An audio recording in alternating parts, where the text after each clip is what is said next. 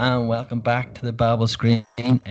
Myself and Steve O'Rourke here at the minute, and later on we'll be joined the show by the brilliant Rachel O'Neill from Disturbing the Peace podcast, who's going to tell us what it's like being a Raiders fan, because Steve has tricked her and myself into it, and how we found our first couple of weeks as Raider fans. And obviously, Rachel wasn't a big NFL fan, so she's going to tell us what it's been like following the sport and how she found week one. So make sure you stay tuned for that, folks, because it's brilliant.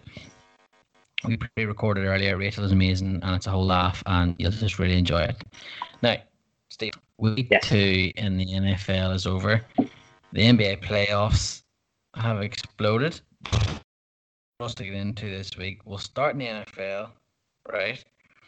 With a new segment, folks, that I came up with a name, and it's horrendous, but I'm proud of it.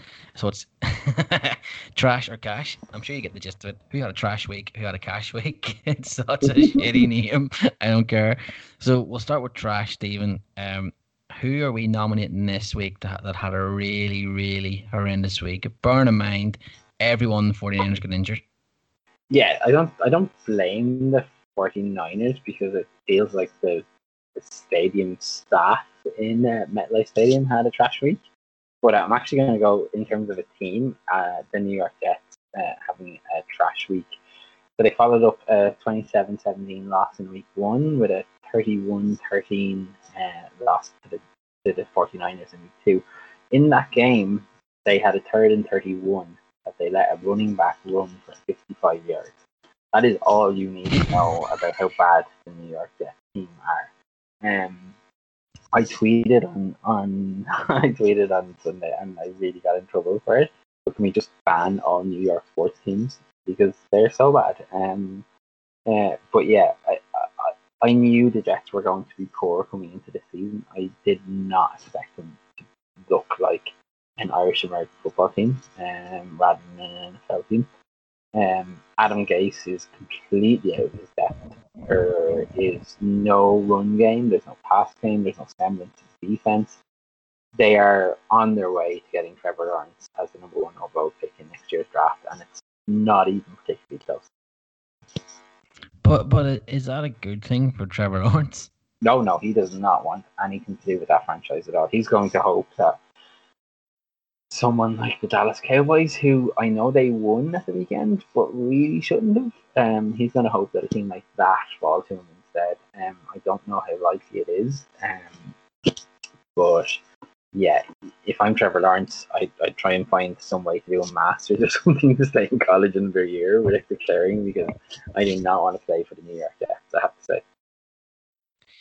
Well, they were run very close. We'll just talk about teams for a minute. They were run very close by the Atlanta Falcons. Now, folks, I don't know if you all saw this. I'm sure you have. So, unfortunately, the Atlanta Falcons, they need this band, all right? They threw away a Super Bowl, which is bad enough, but they let, and I'm doing quotes so Steve can see this, America's team back into a game which it had no right to be back into, and then win a game because... Now, Stephen, you're the expert here, and I'm definitely not. They decided not to pick up an onside kick. So they seem to forget. So an onside kick has to go 10 yards for the offense, the team kicking the ball, to pick it up. Yes. What the Falcons forgot is that the team defending it don't have to let the ball go 10 yards. They can pick it up at any time they want. And that's what happened. So... They forgot they were the defense. They forgot they were the defense. Yeah, it was. I was watching it, and my jaw was literally falling to the floor watching it, going, "What are you doing? What are you doing?"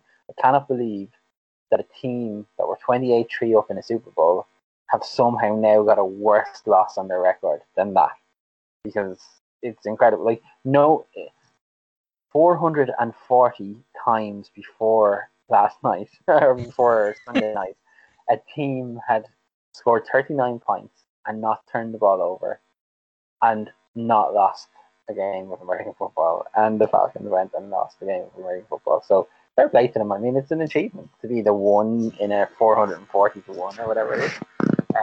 But like, I had a lot of hopes for the Falcons coming into the season. I thought they were sneakily the favourites for that division. But to be honest, like because the Saints are 1-1, the Bucks are 1-1, the Panthers are 0-2, they're still in it. Like that's the thing. So that's where I think the difference with the Jets is, because I think that in the AFC East, the Buffalo Bills are such clear favourites that's going to be really hard for a team that's 0-2 kind of get back into it. Like the Dolphins are much better 0-2 than the Jets are, because the Dolphins could have easily beaten the Bills at the weekend. Just before he threw the winning pass, our friend Josh Allen threw a ball that absolutely should have been picked off for an interception. And that is the Josh Allen experience, because he goes from very nearly throwing the game away to winning the game in the very next play. But yeah, for me,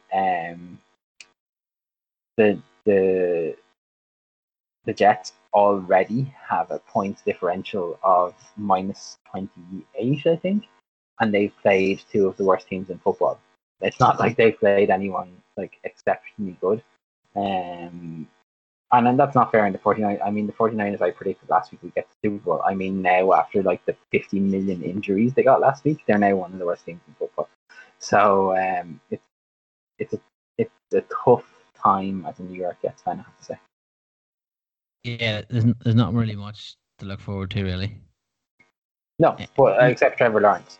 It's well, I mean, this season, sorry, in New York in general, because Saquon Barkley, who was in my fantasy team, you had to feel so sorry for him, like an ACL and an MCL, and it's the MCL injury that's going to do the most damage because of the way it has to be repaired. Yeah.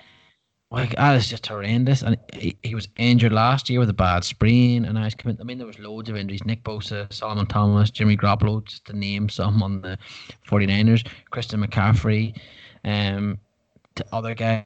I've just lost the names, but the Saquon Barkley one came through, and you're just thinking, even though I've no love for the New York Giants running there, just devastating for him, because he just seems to be going through this stage where he's getting injured and injured. Yeah. So that's horrendous. But like we said last week about this getting rid of New York sports teams, if I was an Atlanta Falcons fan, like, fair dues to them, I would find that quite tough. Because like there's there, and I think it's actually harsher in American football, and you can correct me if I'm wrong, but there's literally no excuses sometimes for some of the mistakes that are made. Like some of the, and I know you'll know, some of the kicks that are missed, there's no excuses for. But this here, not to pick up that onside kick, and I mean, I had just saw what had happened and the fact that they were going to kick the ball back, so I was thinking, well, they got close. Fair play to the Cowboys, but they're just going to fall short here. And Dak Prescott came out last week and he's brilliant, talking about depression and stuff and what he's been through, and that was amazing. So, we saw a spot for him, but it's still Jerry Jones's team, so no thank you.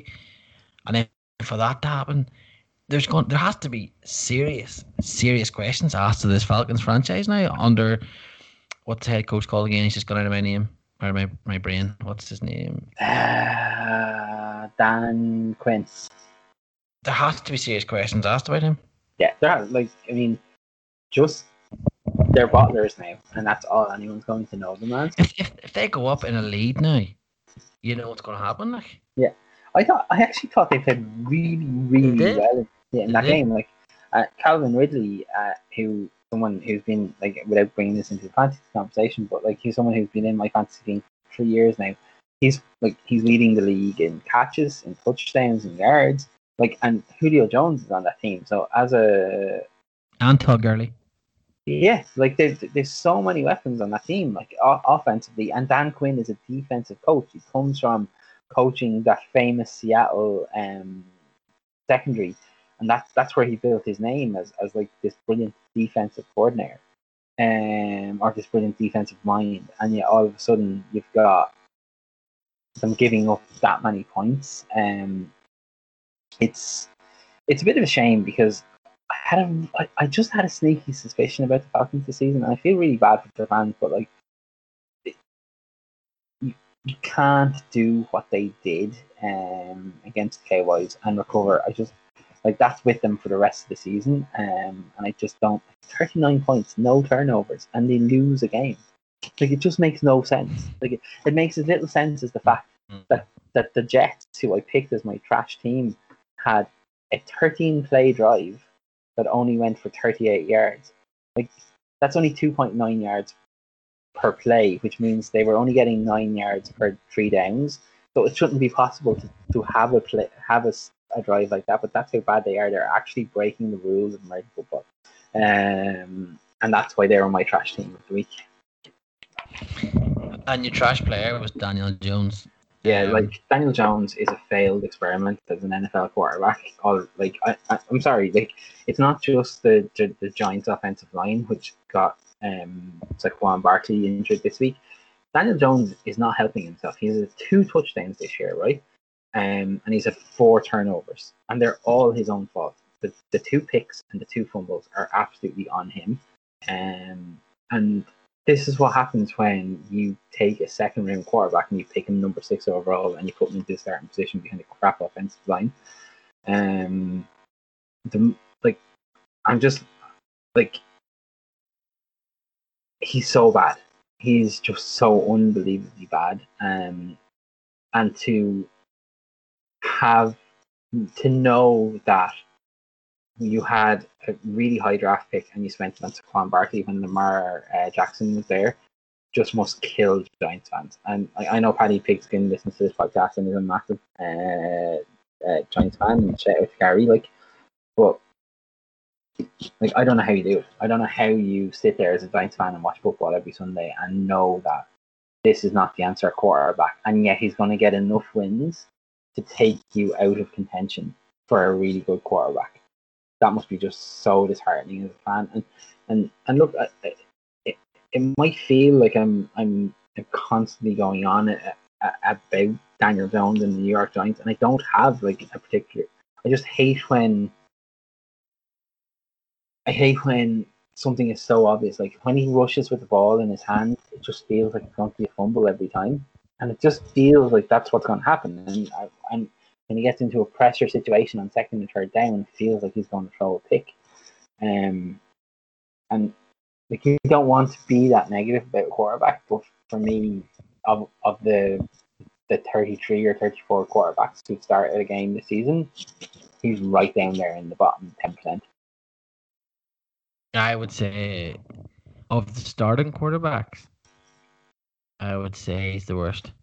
And that's not a nice thing to say about anyone like in their job, but I would say he was the one. If I had to pick, I would rather have the other 31.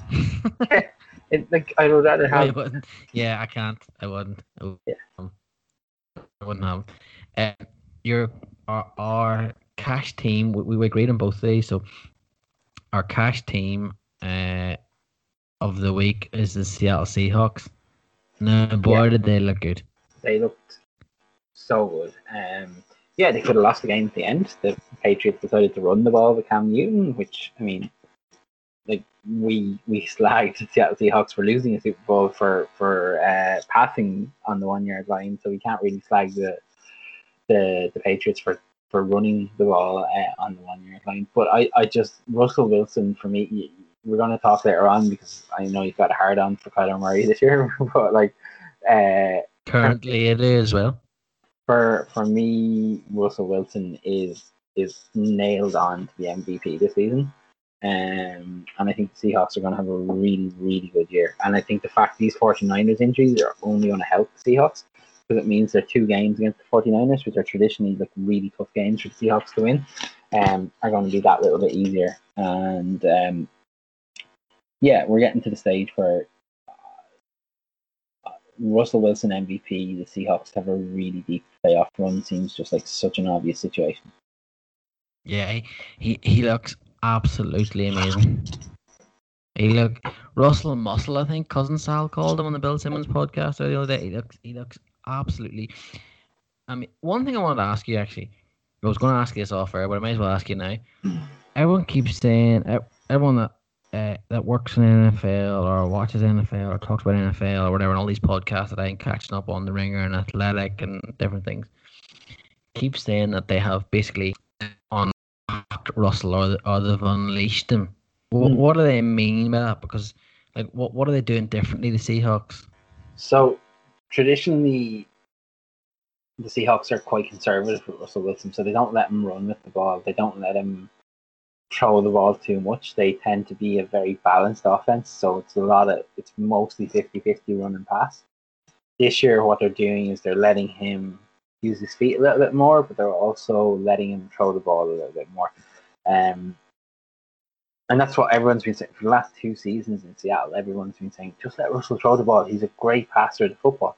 And we're seeing that a little bit with the Ravens, say, with Lamar Jackson. Everyone kind of said, look, brilliant with his feet, but not quite there as a passer. And now he's there as a passer. And like the Ravens look like legit Super Bowl contenders because of that. If you've got a dual threat quarterback, that is so much harder to defend against than a quarterback that you know is either going to tuck the ball down and run, or that is going to stay back in the pocket and pass. Someone who on any given play could do either is just really difficult to scheme for and really difficult to plan for. So when people say they've unleashed him, it means that defenses just won't be able to tell what the Seahawks are going to do anymore. And that they just had become a little bit predictable. Pete Carroll is the oldest coach in the NFL. He doesn't look like the oldest coach in the NFL, but he is. He's a man in his late 60s. He is traditionally quite a conservative person. And this year, I think this might be a window for the Seahawks to win the Super Bowl, so they decided, like, fuck it, let's just go for it. It's funny how he spends lockdown or whatever doing a podcast with Steve Kerr, and now all of a sudden he's breaking out Russell Wilson as well. Do you know what I mean? It's almost as if Steve Kerr's had an effect on him. But you're like this now defensively. I know they had the big stop, which they went mad over, and it'll give them a boost going forward into the season, which is amazing, especially over the Patriots, because they owed them one. And they'll want to get them back in a playoff game to really get them back for it. Like, but it was a brilliant play in the end, and I can't remember the name of the back that steamrolled 2 Patriots, including Cam Newton, out of the way. But it was an unbelievable play to stop them at the end. Like, so they're going to look good. I would worry, yes, if for non-Seahawk fans about how far this team can go, because they do look like there's 3 teams now, that are really going to compete for this year, and themselves, the Ravens and the Chiefs. Your player of the week, our sort of player of the week, I will agree. I thought Justin Herbert, for a rookie, for his first game, was unreal, and he managed to boof off a linebacker as well, which is unbelievable. But yes, Monday night's game, how he played, I know how high you have him, and I know how much you drive the Derek Carr train, and how happy you were for how you get on. Derek Carr is our cash player of the week. Dave, explain how well he did on Monday night. Derek Carr on Monday night was... So the first 2 drives, Twitter was just its usual self, where Derek Carr is a terrible footballer. He misses so many deep throws, blah, blah, blah. And then they went 15-15 and scored 2 touchdowns in 2 drives, and everyone just shut up. So to me, Derek Carr's season already can be like whittled down to 2 plays. So there was a touchdown, Nelson Aguilar, in the first game of the season against the Panthers. I texted you straight away about it, because there is literally him, Drew Brees, and Aaron Rodgers control that ball into where he threw it, and for it to be a touchdown. It was literally the only place he could have thrown it for. Is it the throwing of the ball, or is it the vision? It's the vision and the placement. So the vision comes from knowing the Gruden system, and Gruden's offense system is really, really complicated. You could do an entire podcast on John Gruden's offense. Maybe we will. Maybe we will, yeah, someday. But it's really, really complicated, and it's taken... Last year he was getting there, but this year you can tell that he's got complete command of it, right? And then there was a touchdown against the Saints on Monday night, the Zay Jones touchdown, where literally there was a square foot of the end zone where the ball could be caught by the receiver, and that was it. Everything else was either a pass deflection by the defense, or the ball would have dropped short, and that is exactly where the ball landed. Zay Jones caught it for a touchdown. He got it boom in bounds, before his legs went out of bounds. And then he spoke. Derek Carr spoke about that after the game, and they literally practiced that 100 times this off season in parks, in high school stadiums, and he got it right 98 times out of 100. And John Gruden said to him on the sideline just before they ran the play, "You have to remember the 98 times. You can't remember the 2 times you got it wrong." And he got it right and like, Carr is like, anyone who's not a Raiders fan probably doesn't appreciate how good he is. But he is. I said it last week, and people I got a bit of pushback about being an MVP contender. Like when he is on form, and he now has a deep threat receiver that he's never had before, and it's like there's a whole conversation to be had about like Darren Waller was the star, the tight end on Monday night, but Henry Ruggs III was open on I think 50% of the snaps he was on the field, and Carr only threw the ball to him 3 times, and 2 of those times was called for pass interference. And even when Ruggs wasn't open, he was being fouled for defensive pass interference. And if Carr had thrown the ball his direction, we would have got a penalty. The Raiders would have got a penalty on it. Like, so the Raiders' offense is in a really good position. Like if you think about it, they scored out on 6 out of 7 drives, and on the drive they didn't score, the running back fumbled a really catchable pitch. And the Raiders would have at least scored a field goal on that drive. So they potentially could have scored on the last 7 drives of the game. If you're scoring on 6 or more drives in a game, you're going to win 9 football games out of 10. Stephen, I'm going to ask you this. I want you Yes. to give me an honest answer. Are we winning the Super Bowl? I'll take a bet. The problem is that the Baltimore Ravens and the Kansas City Chiefs are in the AFC, so you have to get by both of them. The Raiders I think the Raiders are going to make the playoffs this year, which before the start of the season, like in most people's eyes, the Raiders were somewhere between 24th and 32nd in terms of ranked teams this year. They're now in everyone's top 15 or 16. Mm-hmm. Yeah, anyone legitimate anyway. And the defense is still an issue. Like they got away with one on Monday because Drew Brees is losing his eyesight, it seems, because he completely missed a Raiders linebacker because he was the same color as the logo in the middle of the field, and that's not a good thing. No, it's not great. But people like the first game of the season, Christian McCaffrey is the best running back in the NFL, and he only had 8 yards on the ground until the fourth quarter in the first game of the season. The Raiders' run stop is really good. The Raiders' offense has worked really well, despite the fact that Trent Brown, the starting left tackle, the most important person on the offensive line, missed the last quarter of the Panthers game and missed all of the Saints game. And the left guard, Richie Incognito, missed most of the Saints game. And the Raiders' offensive line still did a really good job.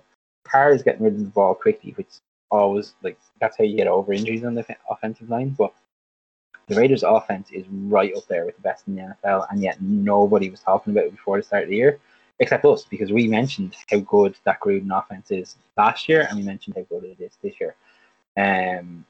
And I think people are we're obviously, I'm a dyed-in-the-wool Raiders fan. I'm convincing you, and we'll talk about it later on, about the benefits. And I've actually breaking news right now. I've just got a text from Tom Savage, who runs the Three Red Kings rugby account. He has now decided that he needs to explain his toast behavior. His toast behavior is wild, but he is now committed to being a Raiders fan for the season. So we are growing the Raider Nation in Ireland. And I feel like I'm doing this. On the podcast. Yes, he is. But yeah, look, it's just here's the thing, right? And again, I'll admit I'm biased, but you talk to any casual NFL fan, NFL is better when the Raiders are good. It just is. 2016 was the best season in recent years, and everyone will say that. And it was because the Raiders were good. It was just an extra dimension. There's something about that silver and black that just catches the eye, and makes you want to see the highlights. And look, there's going to be people who don't rate Derek Carr. There's going to be people who don't rate John Gruden, but this team is going to cause some upsets this year. So I'm really excited by what I've seen. And Carr for me was the cash player of the week. Well, you said about John Gruden, people not rating him, but John Gruden certainly rates Derek Carr. I know we've just named him cash player of the week, but Gruden said after the game, Gruden's been around for a long time. He said he made some plays today that very few guys that I've coached could ever make. I tip my hat to him. He hung in there against a very multiple defense. We talked about this. The Saints defense is unbelievable. And as you said, Carr it was death by 1,000 cuts at times. That's just my innocent observation looking at it. It was just constantly chipping away. And it was a very impressive win. It was an absolutely impressive win. And this is the criticism of Carr, right? That like it's a dink and dunk offense that it takes too long, but like they keep scoring. This is the thing. Like he gets them up the field. Like they started every drive nearly on the 25-yard line, and they had a shot at the end zone on every single drive, with the exception of the first two. Like there's very few quarterbacks in the league who can do that, and rarely did they get third down. So I'm a massive fan. And he's nearly 75% completion rate as well, which against that Saints defense is really, really strong. So like look, sleep on Derek Carr all you want, but I would have him over all bar maybe 2 or 3 quarterbacks in the league right now. We're going to segue on to the Saints and talk about Drew Brees, because we wanted to talk about this, and then a brilliant listener, Rizo, hello Rizo from Twitter, he asked about Drew Brees and is he done? Yes, and we want to talk about this because and that's not like not being like jumping the gun. Like Bill Walsh always said, Bill Walsh, one of the most famous coaches in the NFL, said quarterbacks fall off a cliff. They don't gradually decline. Tom Brady has fooled us into thinking the quarterbacks gradually decline. Quarterbacks just fall off a cliff, and they usually fall off a cliff at the age of 40. Drew Brees is past the age of 40, right? He clearly was missing wide open throws tonight. Throws that 2 years ago he would have been making with his eyes closed. He was absolutely missing them. And like I said, I've already mentioned the fact that he completely missed the fact that there was a Raiders linebacker standing in the Raiders logo and threw the ball 5 yards short of his receiver.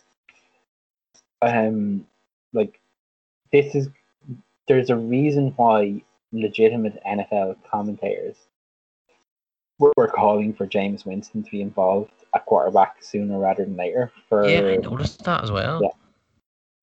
Yeah. Because like we've become so like Brady has ruined quarterbacks for us all, and that's what we have to remember.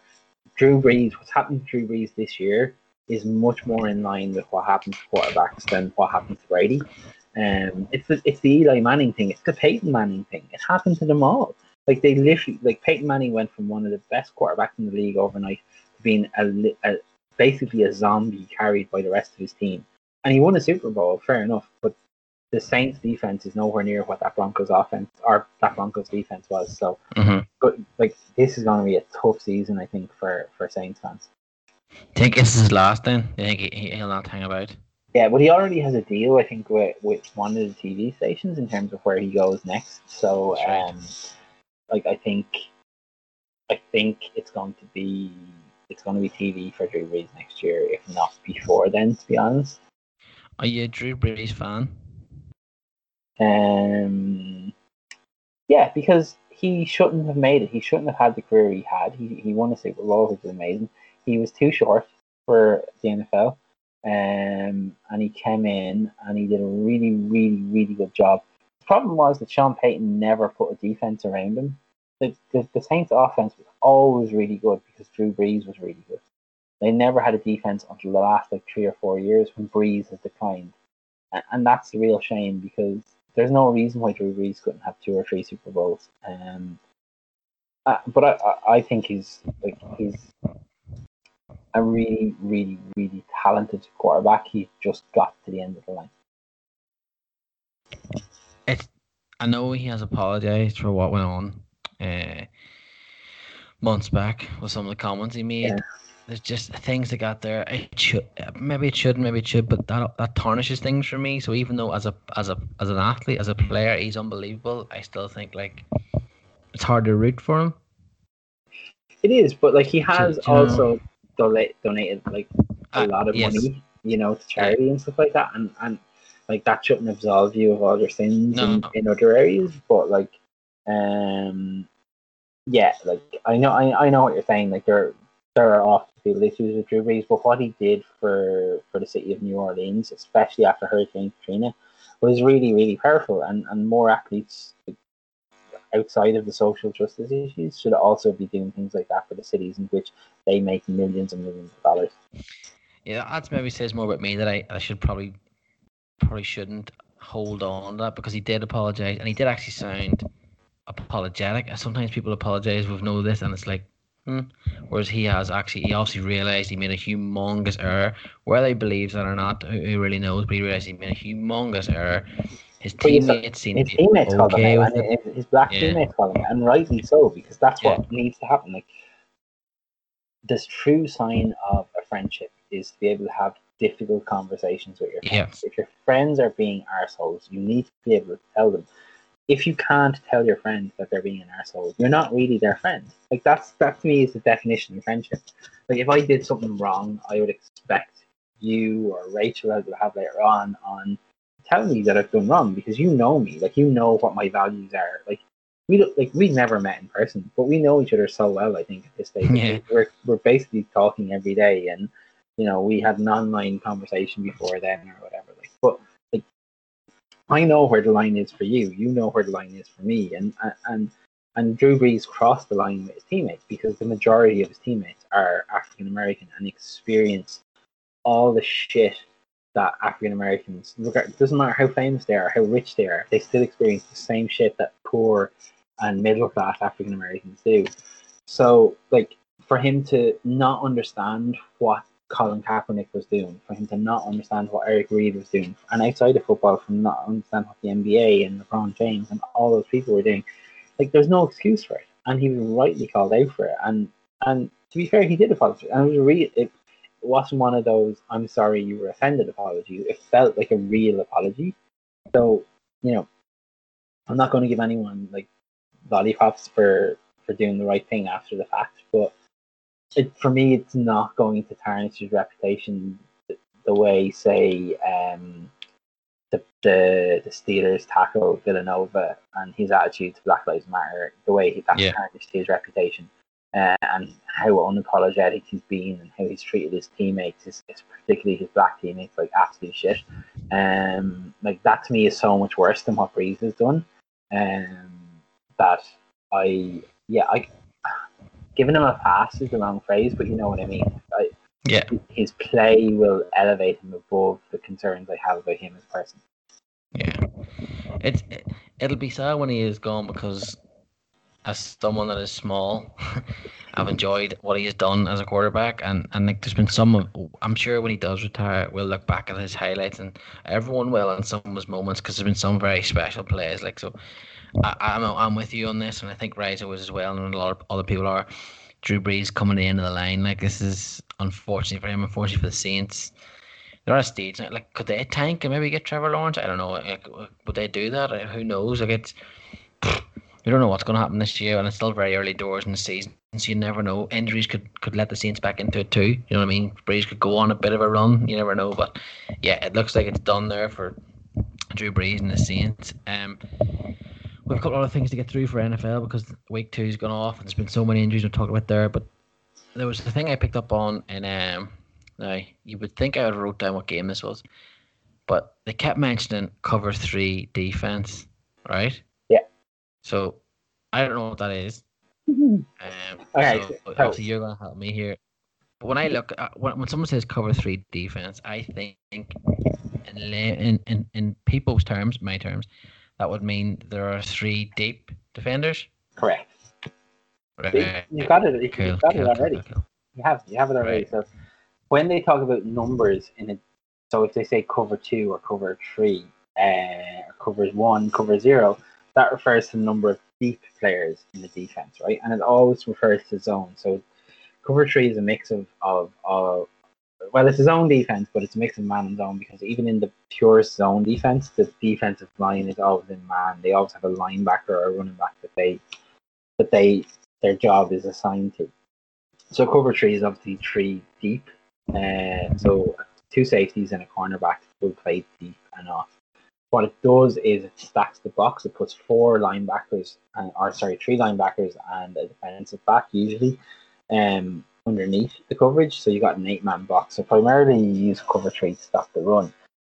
Problem with cover three is, as soon as I see it as an offensive coordinator, I'm calling it pass play down the seams or verts, because you've got these cover three zone means that the three deep players covered 3/3 of the field. So as you're looking at the play as the quarterback, there's someone covering 1/3 of the left, someone is covering 1/3 of the middle of the field, and someone is covering 1/3 of the right of the field. But because of how they're spaced, there's gaps in the seams, which is the space between the left, the middle, and the seam is between the middle and the right. And Tom Brady and Rob Gronkowski with New England Patriots under Josh McDaniels used to absolutely tear apart cover three because you throw a tight end seam all day. It's right there. Verts is another one where you send 4 receivers deep, and because there's only 3 deep defenders, one of your receivers should be relatively free because it's a linebacker more than likely going to cover them on the play. So while you do cover 3 to stop the run, and you theoretically have a defense against a long pass, as soon as I see cover 3, I'm thinking touchdown because you're opening yourself up for a deep pass. It's a fine defense if you're coming up against a team that's primarily known to run the ball, because if you're putting 8 men in the box, and we've talked before about the box being like that area just behind the defensive line that you're trying to stop the runs down the middle of the field. It is good for that. If you run cover 3 and an offense runs the ball, you should stop them from making positive yards. But if I see that as an offensive coordinator, I am throwing the ball long to my tight end because those gaps are right there to be exposed. So, well, as soon as you see it, you just think gold. Basically, you just think, right, bang, we're getting a score here. Yeah, pretty much. If I see cover 2 is the best defense you want to see. If I see cover 2, and a lot of Irish American football teams particularly run cover 2 because it is the most basic defense to install on day one. But if I see cover 3, I tell my quarterback, let's run one of our plays which has at least the tight end running deep, if not more players running deep, because it's there to be exploited exactly for that. You run it with play action because you make the 8 defenders in the box think it's a run play, so they compress even further. And even if you don't score the touchdown, there's this huge space. The way it's probably spaced out is that the defensive backs are about 12 yards back, so they're back behind the first down marker. If the 4 linebackers or the 3 linebackers and the cornerback come down because they think it's a run, you've got maybe 6 yards of space in the middle of the field to throw the ball into. So it's death by 1,000 paper cuts then that way, because you just throw it and throw it and throw it. But with the goal to say, look, if I can get if the middle safety and the right cornerback are covering their zones properly, my tight end should just be able to run between them, because neither of them should go to him, because their job in their zone scheme is to stay where they are. So my tight end should get away from them, and that's where I'm throwing to my tight end on play action if I see cover 3 all day. So this can sound so stupid. Why would someone use it to stop the run? Because if you're beating me on the ground, like the Raiders the other night were giving up 8 yards on the ground against the Saints, so they went into cover 3 because they saw that Drew Brees wasn't actually able. Drew Brees didn't complete one pass over 20 yards the other night, which is unheard of for Brees, right? But what the Raiders did was they said, "All right, we have to stop this. We have to stop the constant runs, the gains of 8 yards of carry. So we'll sacrifice the deep pass because we don't believe you control the ball deep." That's why you do it. So I know it wouldn't work for Dak Prescott, but you would use that then if, say, Daniel Jones had Zeke Elliott at his disposal. You just go cover 3 and trap him. So basically, you're setting a trap. Yeah, you're setting a trap. You're saying to them, look, if you run cover 3, what you're saying is you actually want them to throw the ball, ironically enough, because you're saying we're saying, if I'm running cover 3 as a defense coordinator, I'm saying to you, we don't believe you control the ball past us. That's why you run it. But what happens far too often is they actually can't, even a bad offense, control the ball because they've got a tight end who can leak into the seam. What you do normally, right, is you set it up. You wouldn't throw the deep ball straight away. If you're running cover 3, what I'll do first of all is leak the tight end into the middle of the field, and I'll throw a slant or a hook. And then I'll make you think that that's the play. That's the play we're going to run. So what happens is the middle defensive back, or he's probably a strong safety, will go, okay, we're in cover 3. They're going to throw a short pass to the tight end, so I'm going to cheat down a little bit. I'm gonna play the underneath pass, and that's when I tend my tight end or my slot receiver to go deep, because if you're cheating down, it's really hard to get your momentum back to turn around and go chasing after someone who's gone deep. He has that step on you at all. Like, he has at least 1 or 2 steps on you, if not more, and that's where you get the easy score. Like, I've seen it so often where the safety, especially the strong safety, thinks, oh fuck yeah, I've got this. I'm going to make a massive run stop here, or I'm going to make I'm going to make an interception. So I'm going to pick off the slant, and I'm going to come down and get it. And then all of a sudden, the fucking tight end or the slot receiver has gone by him, and he's going, oh, I was just doing my job. And yeah, he's given up a 30 or 40 yard play, like, if not more, if not a touchdown. So like, I know why defenses do it. You have to really trust the fact that it's going to be a run play. That's the only reason to do it, is that the other team can only run the ball, or that their quarterback is not good enough to throw the ball deep. Fair enough. There you go. For Coach's Corner this week, that was a bit of defense chat for once. I thoroughly enjoyed that, because I'm going to keep doing this, folks. Every time I hear something, I'm going to just ask Dave to be in the podcast so I can pick these nuggets up. Before we move on, because we have a few more listener questions, which are great, and thanks everyone for always getting involved. How did your fantasy teams get on this week?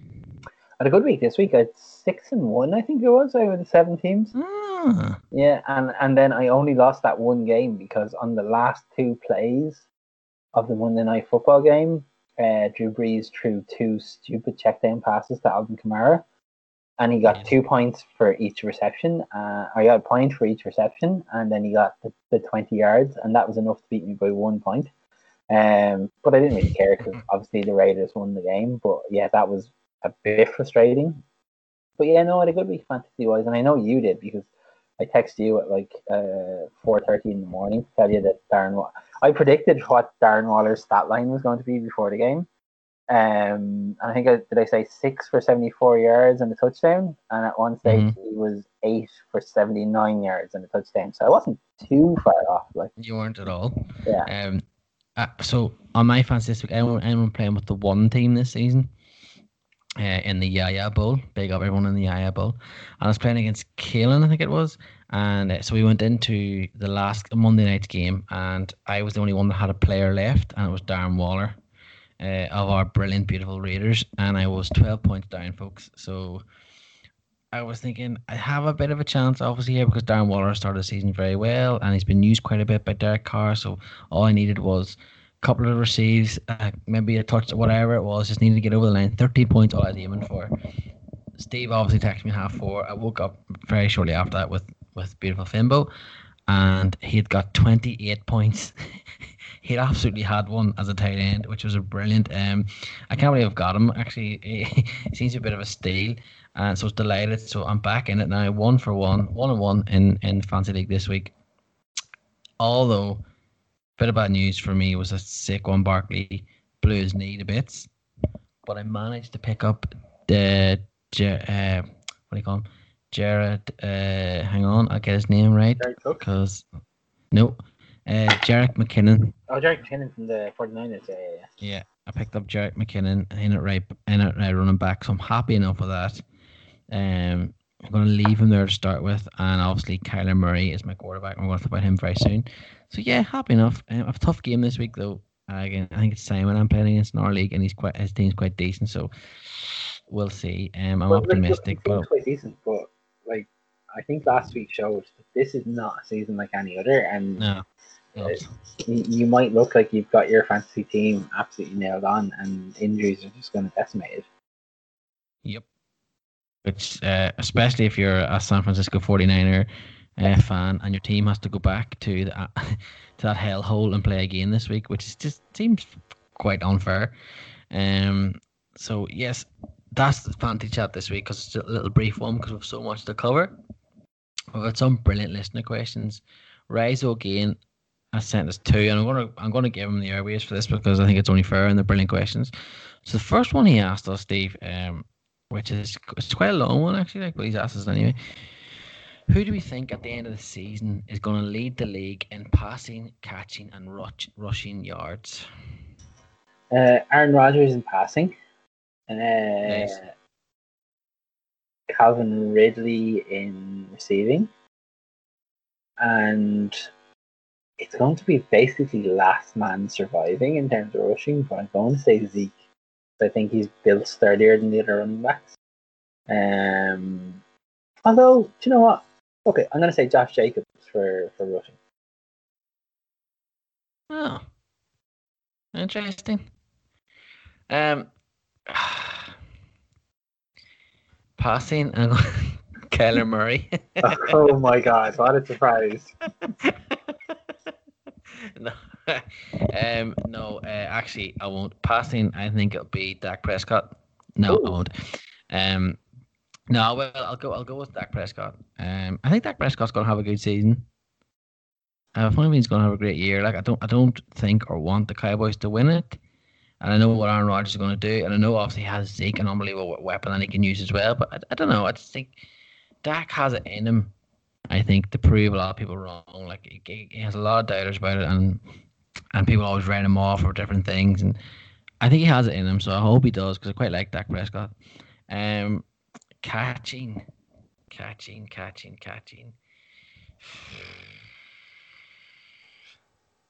I honestly don't know who can win catching. I don't know who I pick. I'm gonna go with DeAndre Hopkins. Yeah, well, I mean, obviously. Obviously, because he's playing with the MVP, so that's gonna happen. And rushing.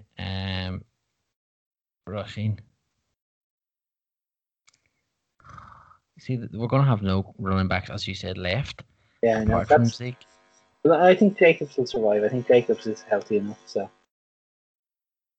I'll go with only because he's in my team and because I want him to have the unreal season. I'll go with Miles Sanders from the Eagles. I don't necessarily think that's going to happen, but I'll just go with Miles Sanders because Miles Sanders is in my team. So if he has an unbelievable running season and rushing season, then I'll have an unreal fantasy season. So I'll go with Miles Sanders, which I think is a mad shout. It is a match out, yeah. The Eagles need something to go for them because it doesn't look great for Carson Wentz. Agreed. And that offensive line, which I flagged weeks ago, is so bad. Very.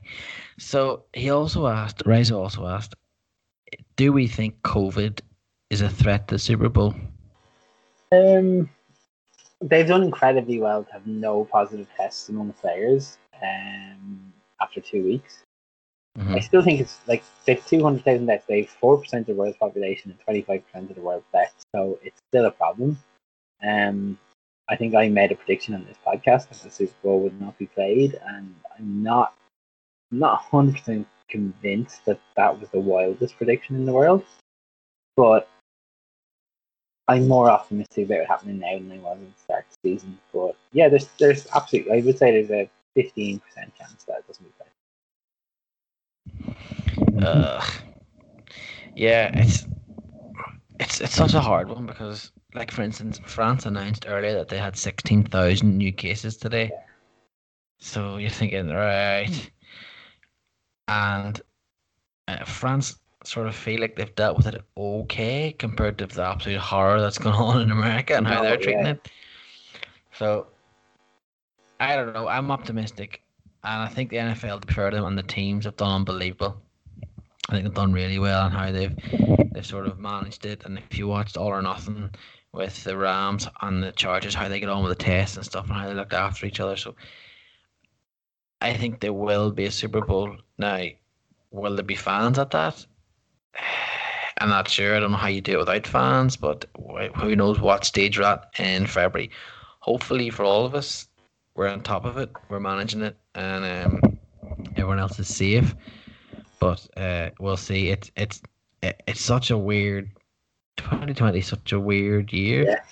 Yeah. So who the fuck knows? But yeah, decent questions all the same. Hopefully we get it because I want to book it off and it's around Finbo's birthday as well. So I'll be wanting some time off to watch the Raiders win a Super Bowl. We had Scott Buchanan from the Craigavon Cowboys. Hello, Scott. No, Scott, stop listening to my offensive advice, please. Thank you. And he asked, what's going to happen first? Kyler Murray for the MVP or Bill O'Brien sacked? Oh. So part of me doesn't want to say Kyler Murray because of your Kyler Murray point game. But I can't see the Texans sacking Bill O'Brien in season.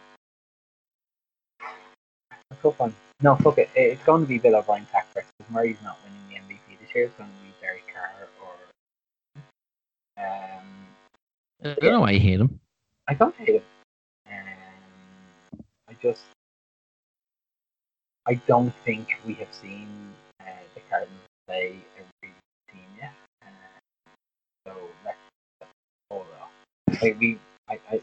The Washington professional football team are a trash franchise, so we can't give them any credit for that. And they've got a really good record against San Francisco 49ers, so I struggle to give them credit for that. So, look, Kyler Murray is going to be a really good player. He was the number one overall draft pick. It's not like he's nobody. But Bill O'Brien is top 4, top 5 worst coaches in the NFL, and definitely top 1 or 2 worst GMs in the NFL. So Bill O'Brien getting sacked first is going to happen first, I think. Yeah, as much as I want to see Kyler Murray win an MVP soon, because I actually drive the Murray choo choo train, which you're going to hear about in our NBA chat. Yeah, I think Bill O'Brien should probably be sacked now. He's hanging on there when he probably shouldn't.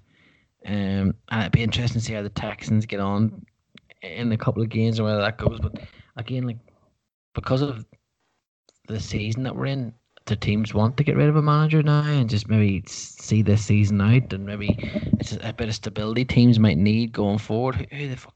We don't know. So it won't be Kyler Murray. The first thing that'll happen before these two will be Bill O'Brien probably not be at the Texans anymore, I'd imagine. No, you won't. No. Just my own question for you, Steve. I'm actually going to change my running back prediction as well, but I'm going to go with Nick Chubb. There you go. Is this the best pool of quarterbacks you've ever seen? No, the golden generation is still the Breeze, Rodgers, Roethlisberger, Manning, Rivers, Brady. Like that's going to be such a hard couple of draft classes to beat. But what I think is they're a different type of quarterback, and that's what I'm really like. When I first started writing with the NFL, we had very few black quarterbacks, and I think the fact that 3 of the 5 best quarterbacks in the league right now are black and African American is such a positive thing. It has to be a good thing and it has to be encouraged, because the next inevitable step is that we'll have black coaches, and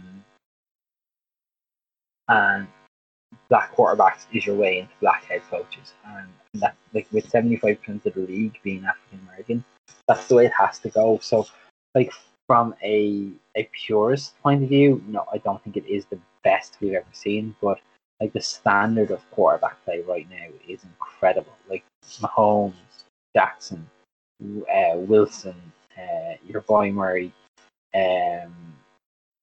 It's just great to see. It's just unbelievably good to see, and it's enjoyable. It's really fun to watch. It's really hard to root against any of those players, with the exception of Patrick Mahomes, who I hate because he's in the Raiders division, obviously. But it's just hard to kind of not want them to succeed, because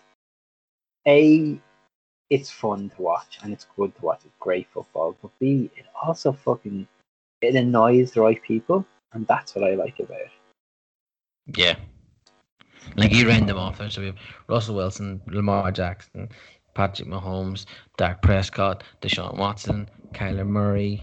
there's a shift, like there's a change. I think you know better than me, but I think in maybe 4, 5, 6 years time, Russell Wilson already has one, Mahomes has one, Jackson will get one. Well, yeah. You know, Watson, Prescott, Murray, they'll have chances. I think I said this last week. I think that Watson is the best pure QB of the lot. Yeah. He just has the worst coaching. Like, if he had Kyle Shanahan, yeah, if he had Kyle Shanahan, if he even had Andy Reid, like he would be doing so much better than he's doing. Yeah. It's just a bit of Ryan factor, like. Right. We're gonna change tack now. We're gonna talk about the NBA because it has been going off. Yes. Tyler Hero and Jamal Murray have had a big bubble. It's a little. Yeah. The Nuggets are back on tonight against the Lakers. They've brought it back to 2-1. Really, what the Nuggets should do is let the Lakers win tonight. I'm just getting tired. So it goes 3-1, and then just sucker punch them like they've done everyone else. The other night, when they came back and won, it was a brilliant performance by the Nuggets. If I was a Lakers fan, though, I'd be worried with how tired my team looked. Did you not pick that up? A little, but like they've played less games than anyone else in the bubble, so they shouldn't be tired. I just felt like they took. We spoke before about the Raiders too. The Lakers taking game 1 off, and it felt like they just took that game the other night off instead of game 1. Like, don't get me wrong. What we're seeing from Jamal Murray is unprecedented. It's up there with Steph Curry in 2015. But the Lakers are the best team in that series, and it's not even particularly close, I don't think. I think the Lakers will come through that in the next 2 games and be sitting there waiting for whatever happens in the East. I think the Heat are the best team in the East, but that doesn't necessarily mean that it's going to be a 4-1 foregone conclusion in that series in the East either. But yeah, like I know what you're saying about the Lakers seeming tired, but I just felt like they played in third gear the other night, and that's allowed sometimes, especially in a long series. Would you build the impression that we're about to see something special from LeBron James this evening? Yeah, I think we're going to see like a 35-point game, a 35-point triple-double from LeBron James this evening. And that's such a hostage to fortune thing, because by the time people listen to this, they'll know I'm wrong.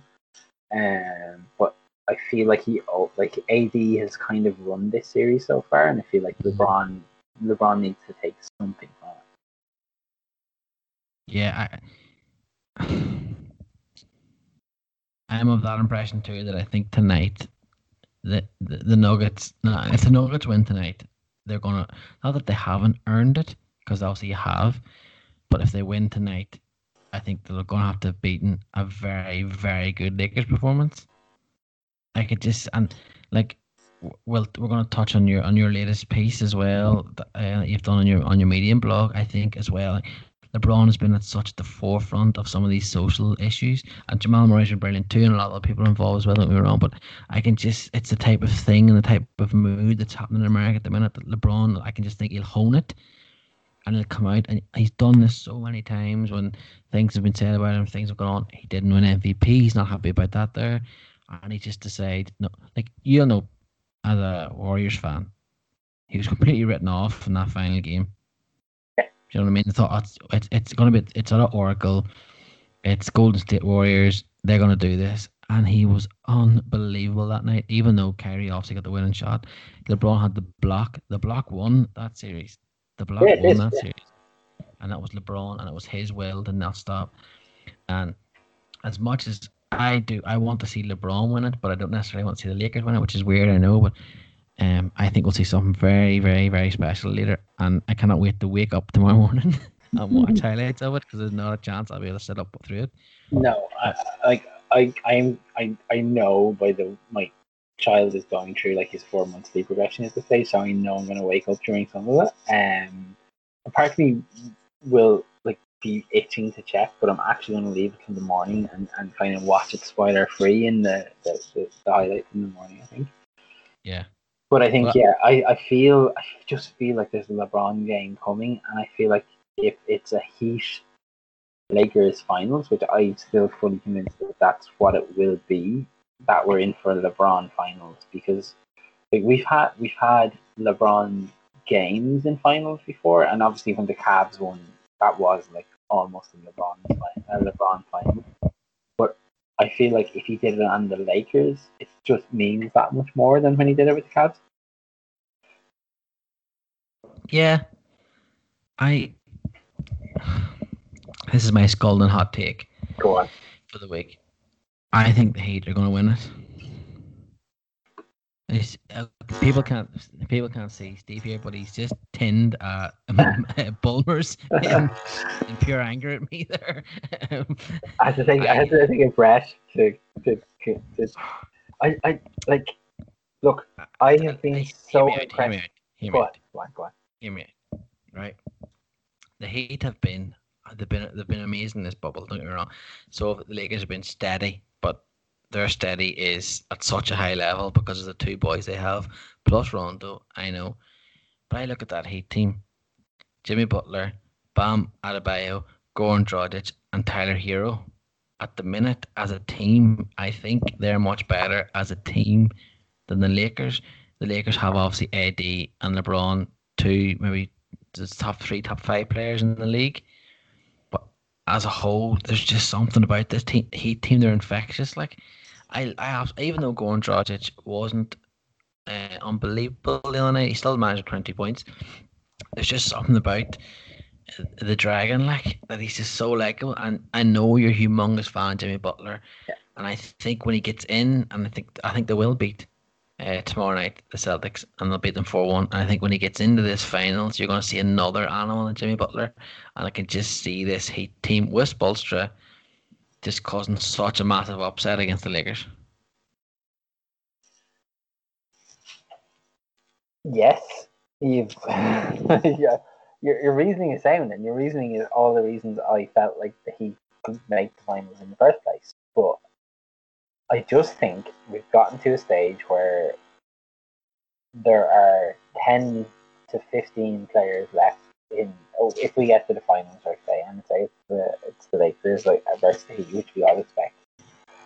There are 15 to 20 players left, and the Lakers have two of the best 4 or 5 in the league, and that's going to be the difference. Like this is a sport played by 5 people for most of the game. LeBron will play 98% of the minutes. AD will play 90% of the minutes. I don't think the Heat can live with that, and I think that's where the difference is going to be, because like Tyler Hero has been absolutely amazing for Miami. Jimmy Butler has been brilliant for the Miami Heat, but it's not going to be good enough because the Lakers have two of the best players to ever play the game. Not just the best players now, but two of the best to ever play it. But that's such a huge advantage to have. And they're doing it all in a season where, let's not forget, Kobe Bryant died Yeah, tragically, and the Lakers have that, and that means something. It's not tangible. It's not something you can measure in plus minus. It's not something that you kind of can attribute to the points per minute or anything like that. But you can tell it's in the back of LeBron James' mind. You can tell it's in the back of AD's mind.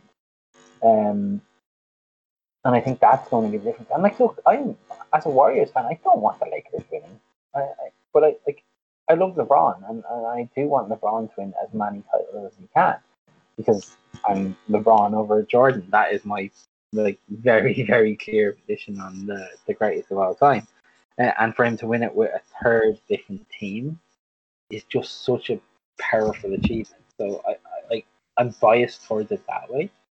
Um, but just from a neutral analysis point of view, I still think they're so clearly the best team left in it that I'd be stunned if it was not other than the Lakers win overall in like 6.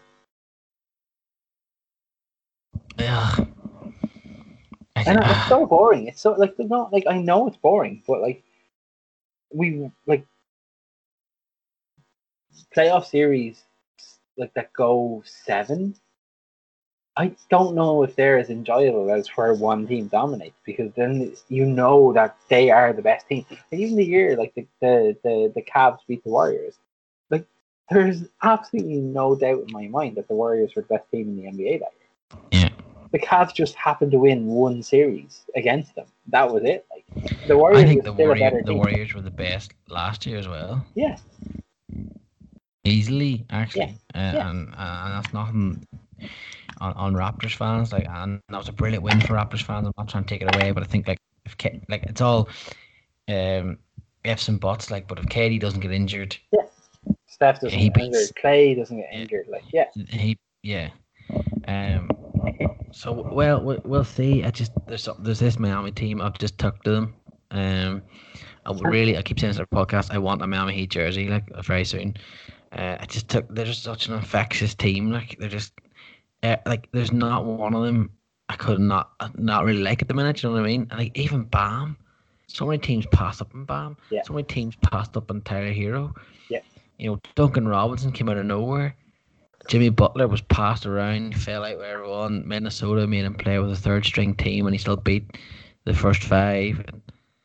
He was obviously left from Chicago and different things. Then the whole thing in Philadelphia fell apart and different things. And I mean, it's a brilliant story. I really, really hope they finish off the Celtics tomorrow night and they get there, and then we'll see what happens from there. Like Tyler Hero, like the Ringer had a really good piece about like how his time has come way before it's been like it's due.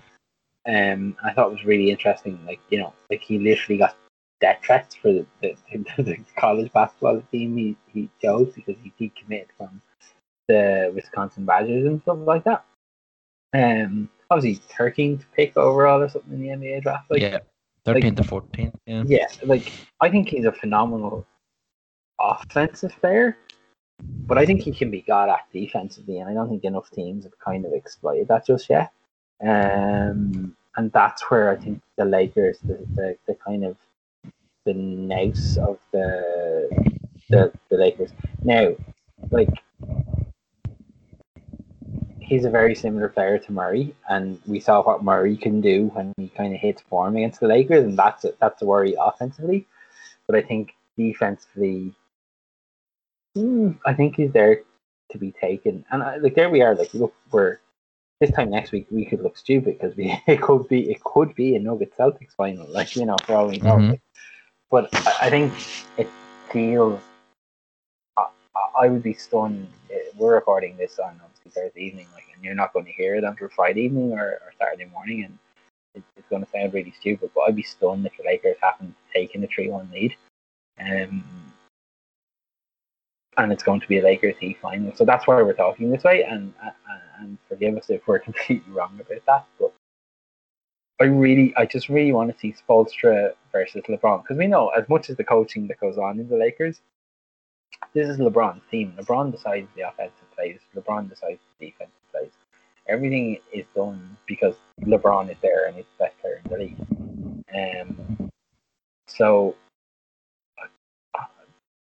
just from that, like I saw Bomani Jones of ESPN tweeting today that like the Celtics Lakers is the dream final for the NBA, and I'm thinking it's a dream final if you're Bill Simmons and you live in the 1980s and 1990s like of basketball, because who doesn't want to see LeBron going up against a team where he finally made the breakthrough? Like that to me is like if you're looking for narrative, that's the one you really want to see. So I've seen enough of LeBron with the Celtics. Yeah. I've seen enough. Like, yeah, I don't care. Like, and we have very similar feelings about Celtics, so maybe we're the worst podcast to be talking about this. But yeah, like for me, I would happily not have the Celtics in any finals ever again. So yeah. I think the Heat will get through. I think the Lakers will get through. Spoelstra v LeBron will be so interesting. Pat Riley v LeBron. Pat Riley v the Lakers, which is another little side note. Yeah. Jimmy Butler against the Lakers. It has all the makings to be a great finals, even if it does, as you say, finish 4-2. Yeah. To the Lakers, they'll still be great games. So we'll see what happens. Like as I said, this podcast will be going out on probably Friday or Saturday morning. We have a little bit coming up next where we pre-recorded with Rachel O'Neill, as I said at the start of the show from Disturbing the Peace podcast. However, before we go, you did now. You can take over from this, or I don't mind. No, you were great. Your latest piece on your blog. So everyone knows Steve does our weekly NFL preview, because he's one of the best to do it. And I'm gonna read Steve's piece now to you folks because I think it's very important that you hear it. Now, again, I'm not saying you have to buy into what we say or how we feel. I would never say it to anyone, but I do think it's important you read this and whatever. If anyone's annoyed by it, fair fucks to you, or annoyed by us talking about stuff like this here, this isn't a podcast for you. I don't care if you don't listen ever again. That's just how I feel. But anyway, so you've done this, Stephen, and I'm going to read it now. Is that okay? Yeah, we're great. So, there was no justice for Breonna Taylor and no NFL Week 3 preview by Steve O'Rourke. Right.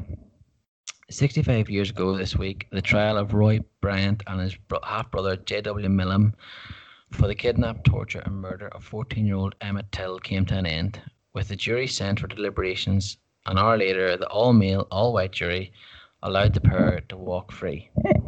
The half-brothers had been on trial for brutally murdering Till after Caroline Bryant, wife of Roy, accused him of whistling at her in a store and grabbing her by the waist. In a 2017 book, Bryant told Timothy Tyson that part's not true about the allegations he assaulted her.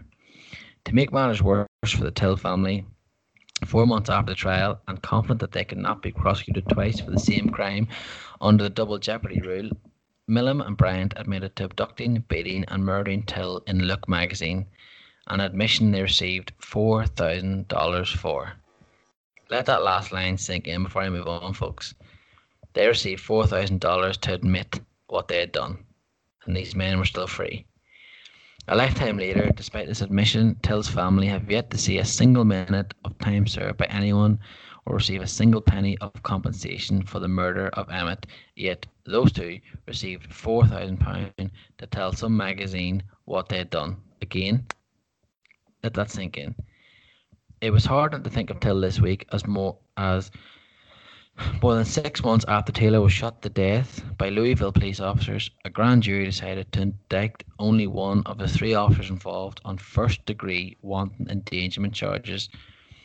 This charge applies. The charge applies to the risk put on Taylor's neighbours, but does not aim to hold the officer responsible for her death. In other words, he was charged for firing off stray bullets, basically. Am I right there, Stephen? Is that? Yeah. He was not charged for killing the girl, which he did do.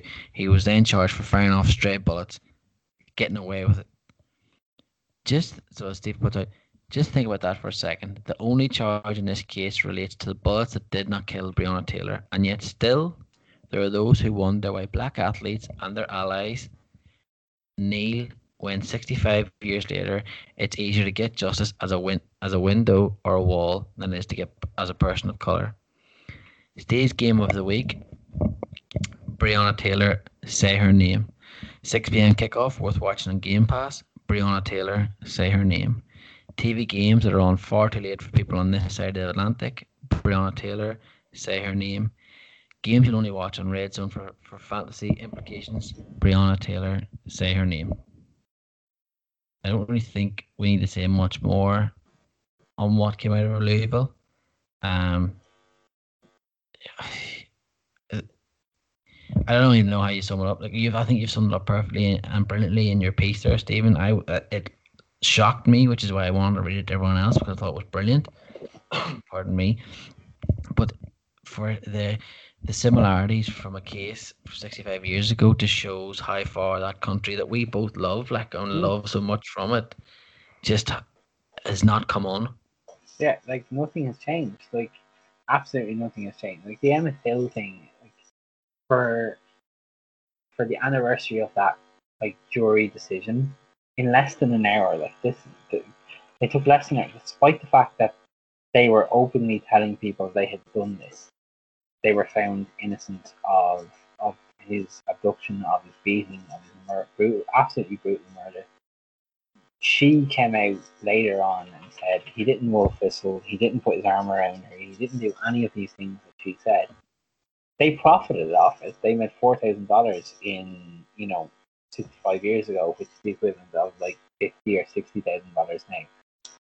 His family had never got justice, and like 65 years they've been waiting for justice. And then you see Breonna Taylor's family, and they're still like 6 months ago. Like it was so obvious what happened. They went into a property. They saw a black man. They assumed it was the person they wanted to arrest, and they just started shooting indiscriminately. They shot 32 bullets into that apartment, 6 of which landed in Breonna Taylor's body and killed her. And the only charge in the entire case is for the properties or the bullets that hit her white neighbors, because they damaged the wall, because they damaged the window. She was a 26-year-old black emergency room technician who did nothing wrong except live at an address that her ex-boyfriend used to live at. And the police decided that was enough. She died for the crime of being black, and that is not good enough in 2020. It's not good enough that her family will never see justice. It's not good enough that people will say all lives matter, because all lives can't matter until we value black lives as much as we value windows and doors. And like the reason, like if you read the piece, like the bit about the windows and doors is pulled out into a pull quote more than the rest of it, it's because we have legitimately just said that the bullets that didn't shoot her are more important than the bullets that killed her. And I can't understand why we live in that world. To me, it's just so unjust. And the only thing we can do, and the only thing we can ask, is that people get out and vote in the US, and people get out and vote like really, really clearly against the Republican Party. The Republican Party have decided that they are white supremacists, that they are Nazis, and even moderate Republicans like absolutely fuck them, because they support a fascist president who has decided if Donald Trump said what he said last night, which is that he wouldn't engage in a peaceful transfer of power to whoever got him in an election, happened in China or happened in an African country, people would legitimately lose their minds and say, this is a failed state, this is something we need to think about. The fact it's happening in front of our, and he's telling us he's a racist. He's telling us he's locking children in fucking cages. He's like making women who come across the border from South America have hysterectomies against their decision, against their choice. Like, this is the cruelest of cruel, and we're writing it off as, it's a gas laugh because he wears fake tan, he's funny hair, and he used to be on The Apprentice. Like, absolutely fuck this shit. 65 years of it, more like 100, like 400 years of African origin Americans forced into slavery, and they died from that. And before that, I saw this thing in the rounds like during the week that COVID is now the fourth biggest killer of Americans after the Spanish flu, the Civil War, and World War One. And you're going, well, what about the fucking massacre of Native Americans? What about slavery? Like, people forget about people because they have brown skin, because they have black skin. Like, it's just so tired. That's why I couldn't write an NFL preview this week. Like, I texted you yesterday, I fully intended on doing a really positive NFL article about like LGBTQ plus efforts in the NFL, because they've really done a really good job on that.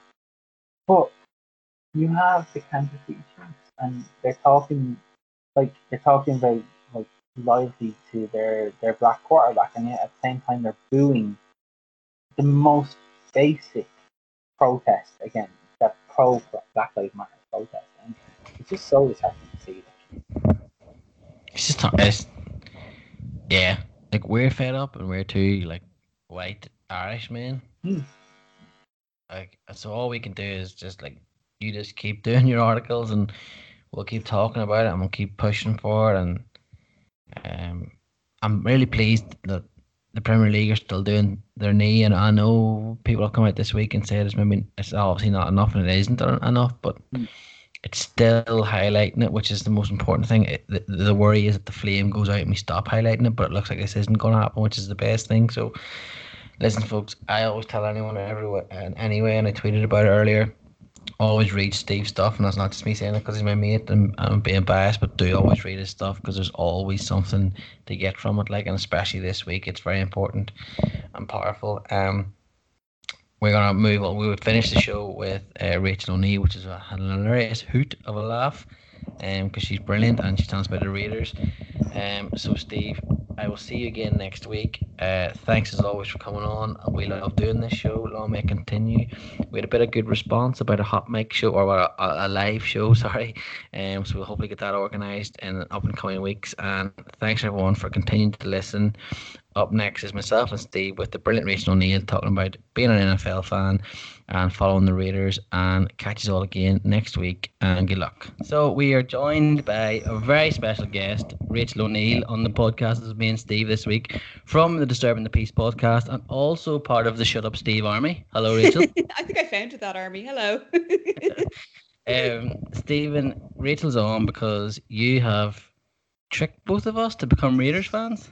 Hang on, I think you'll find that the Raiders are one of 8 teams in the NFL that are 2-0 and undefeated. So you're both good luck charms for the Raiders. Sorry, Yeah. just to interrupt immediately on that. We're 2 games into the season, as people have been going on about for the Premier League this week. Like, we're 2 games into the season. Let's just calm the fuck down for a second. It's 2 games into 16 games. It's a lot different than 38 games in the Premier That means League. you still have 14 games to go. So there's a myriad of ways you can fuck this up, my friend. Absolutely not. No, the Raiders are going to win the Super Bowl. It's guaranteed. So, Rachel, you were watching the NFL on Sunday, paying attention to the NFL, on Sunday. Yeah. Because I'm sure you've seen it before. Like, how did you find it watching it? Did you enjoy it, or did you find? Because sometimes when I'm watching, even though I'm a big fan, I find myself tuning out. Sometimes if I'm watching Red Zone, depends on what's going on. But how did you find it then as a new fan? So this all came about through a very lovely friend of mine called Kevin lent me his Sky Go login so I could watch the Premier League. And then I was like to Steve, oh, I have access to Sky Sports now, which means I can watch the NFL. And Steve was like, NFL, NFL, NFL. And he was like, me and Steve have been very good friends for about a year and a half now, longer maybe. And he was like, oh, you should watch an NFL game with me. And I was like, okay, fair enough. Because we had been talking about it for months, but like we haven't been able to do it with COVID and stuff like that. So I was like, fine, okay, I'll watch this. So I was like, what's the game on Sky? And it was like it was the Minnesota Vikings versus, I keep thinking it was the Denver Broncos, but it wasn't. No, it's the Colts. The Colts, thank you. Yeah. And so I flicked this on because I've been watching the Liverpool game, so that overran. And I flicked it on and I was like kind of watching it. And I was like, this is shite. Like, what the fuck is this? Like, because like I was like, the Vikings couldn't do it. Like, I've watched the Super Bowl before in the sense that I've gotten to the first half and fallen asleep at the halftime show and then gone to bed. So I was like, okay, well, at least it's on a reasonable time. But I was watching and I was like, the Vikings can't do anything. And the Colts are fine, but they're not really doing that much. And then Steve kind of came on WhatsApp after like the first quarter. He's like, how are you getting on? I was like, this is terrible. He goes, yeah, this isn't a great game. So I was there asking bits about the rules that I wasn't clear about and stuff like that. And it was actually, it was fine. Because what I discovered was Sky had this wonderful pundit called Rob Ryan, who I'm sure everyone's familiar with, who I'd never come across before. So I was like fascinated by Rob Ryan more than anything, because he's like my big uncle, I guess, in some kind of way. Like, I don't actually have a big uncle, but that's what he reminds me of. And I found him quite entertaining. And he was like, well, this is like, he wasn't saying this is shite, but he was kind of saying this is shite in his own kind of way. Yeah. So then Steve was like, the second game was much better because it was the Ravens versus the, oh my God, what can I remember? The Texans, yeah, sorry. And obviously, like you said, so Rowan, my brother, is a big fan of the Texans, and he was like, he didn't try to convince me to support the Texans, in fairness to him. But it was actually just a much better game. Like, you could see the quality of it much more because there was an actual competition going on between the offense and the defense, and you could see that because the Vikings weren't bringing any kind of offense to it. They were just shit. And then the Colts were just like there being like, well, we can take advantage of this and this is fine. Whereas at least with the other game, you could actually see that there was strategy involved. You could see that obviously Lamar Jackson was playing, which made it infinitely more interesting because like I've listened to captains over the years. So I've kind of absorbed some of the NFL. So I know who Lamar Jackson is. So I just found him fascinating to watch. And I found this whole thing of like, just a genuine kind of thing of, okay, so he's going to throw the ball there, but he might not throw the ball there, and he's going to run around, and oh my God, they've got him in the pocket. Like, I just found that interplay more interesting. So it wasn't like blowing my mind interesting, but it was definitely more absorbing than I thought it would be, which is a really long-winded answer. No, No, the first game was like, it was atrocious, and we had a discussion where I literally told her, like, I think 2 minutes into the second quarter, you can turn this off. I don't expect you to actually watch the end of this. But then there was a safety in the game, and like, Rachel had never seen a safety in an, like, we've watched the Thanksgiving games together before, and she hadn't seen a safety before, so it was like explaining what that was, and that was a new element to the sport that she'd never seen before or whatever. So even in a bad game, things can happen that you can I'm not saying make it more interesting, but at least is a topic of conversation. And you're right, like I don't watch Sky Sports because I don't like the Sky Sports pundit, but I like Rob Ryan because of the fact that if a game is bad, he doesn't try to sell it as good. He'll just be honest about how poor it is or whatever. And that's really refreshing because, normally the Sky model is everything we do is great and this is brilliant. So I think Red Zone, it might be a bit too early for the 6 p.m. Red Zone for Rachel. I think it might be too intense. But I think if I think the next step in her NFL fandom is the 9 o'clock Red Zone, where there's only 3 or 4 games. It means there's always something happening, but it's not too intense. It's not a sensory overload. And I think you'll see then the benefits of when it's flipping between the games. You'll see a lot more. You don't have the ad breaks for a start, so that's amazing. But also you kind of see a lot more variance in the type of play because you've got very different quarterbacks, very different teams, and it becomes a bit more interesting that way as well. I prefer the 9 p.m. Red Zone. You highlighted why, basically, Steve, because there's not as much going on, and like it must be my ADHD or whatever it is going on, because as soon as I see loads of flash and color, my head goes everywhere and stuff coming on the screen, and I forget what's going on in this game, and then I'm like, what happened? And then I'm next time in the kitchen making a toasty. You know what I mean? I come back in and I'm like, I fucking missed everything that's going on here. What's going on? So I prefer that, and sometimes even at 9 o'clock I'll just check in on the game because usually it's a better game. Yeah. So I'll watch the Red Zone, and I love Red Zone, especially if I'm playing fantasy, because people are scoring and I'm seeing points coming in, and then I'll pay attention to it. But definitely when it's smaller games, or a lot less games, I think it's easier to watch. So that's a decent point. I actually think, Rachel, your answer there, I think you should produce this podcast from now on, and I'll be a guest, because you have paid attention to 1 week and you know more than I do. I was like, hang on, I'm going to take notes here. No, do you know what it is?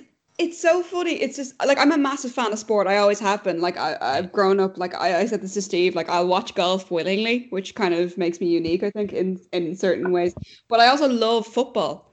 And I like, because I'm making a conscious effort more and more to be off my phone when I'm watching sport, I'm now actually paying attention to it more. Like, I was on my phone talking to Steve, being like, why are they cheering?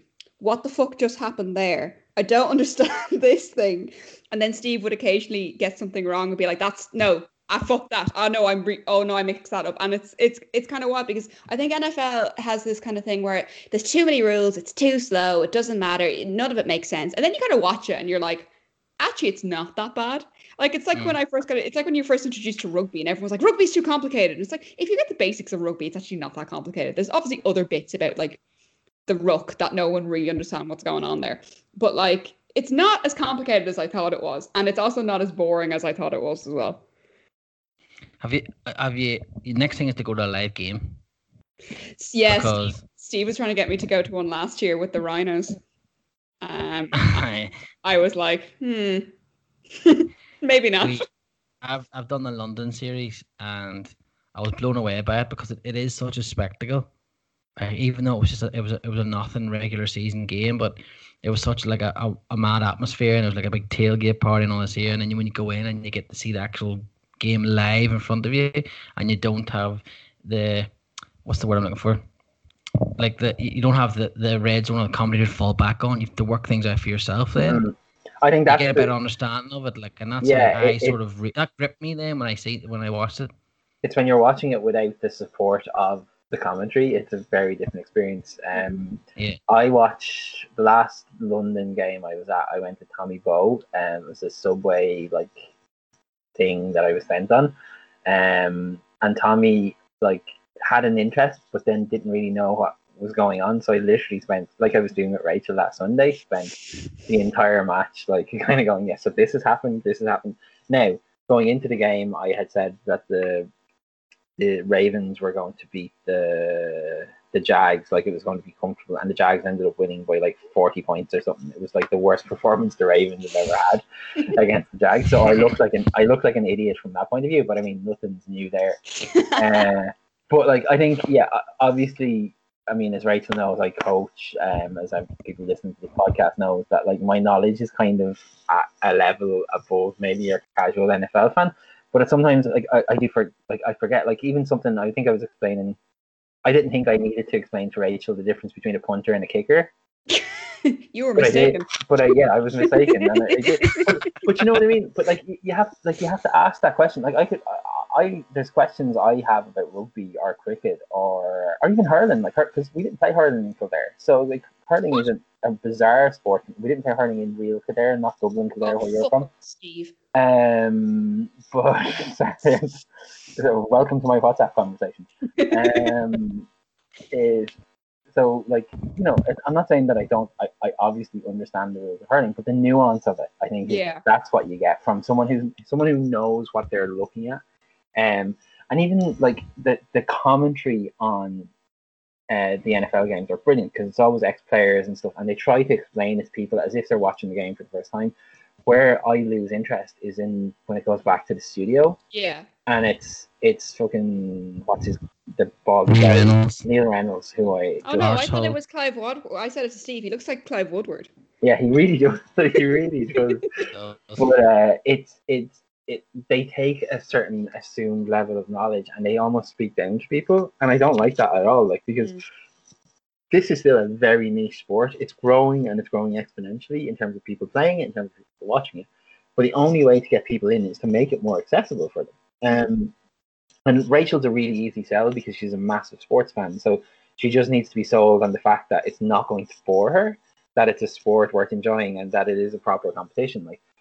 You know, I have been with Amy for 21 years. I have been married to her for 13 years. 13 years. Fuck, Amy. And she has never sat down and watched an NFL game. Like some people you just can't sell on it, but like that. But she'd watch basketball with me. She'd watch football with me.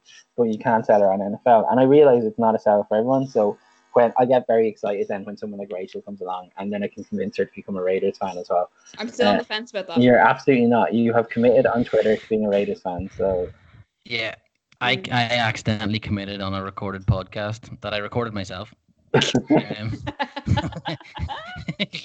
So well, it was really funny because my brother's a Texans fan, and Ronan likes to slag me because I'm a big like lefty socialist, and I was like, Steve wants me to support the Raiders. He's like, yeah, they don't have any money, but like I feel like in terms of you, they're probably the team most suited to you in that regard. I was like, is that a dig? And he was like, actually, no, it's not. Yeah, because you were thinking like we actually went through a few teams. We did, like, yeah. Too problematic. Their quarterback's a rapist, or they, yeah, like there was a lot of issues with a lot of teams, and you keep coming back to the Raiders and the 49ers. And I did say to you that you could go to 49ers. I absolutely said that to you. The 49ers are completely unproblematic. But the Raiders are going to be fun this year, and I think it's a bandwagon worth being on. So. We actually have a question from a listener about the Raiders as well. He wanted us to chat to them about they went 2-0 this season. So, Steve, you've kidnapped myself and Rachel, and we're now Raiders fans so far. If Kyler Murray keeps doing what he's doing, I'm sorry, but I'm ditching you. Yeah. Such a fair weather fan. Right, talk us through Monday night, because I know you set up and you watched it, and because you texted me at 4:30 to let me know Darren Waller had obviously won my fantasy game for me, which I appreciated.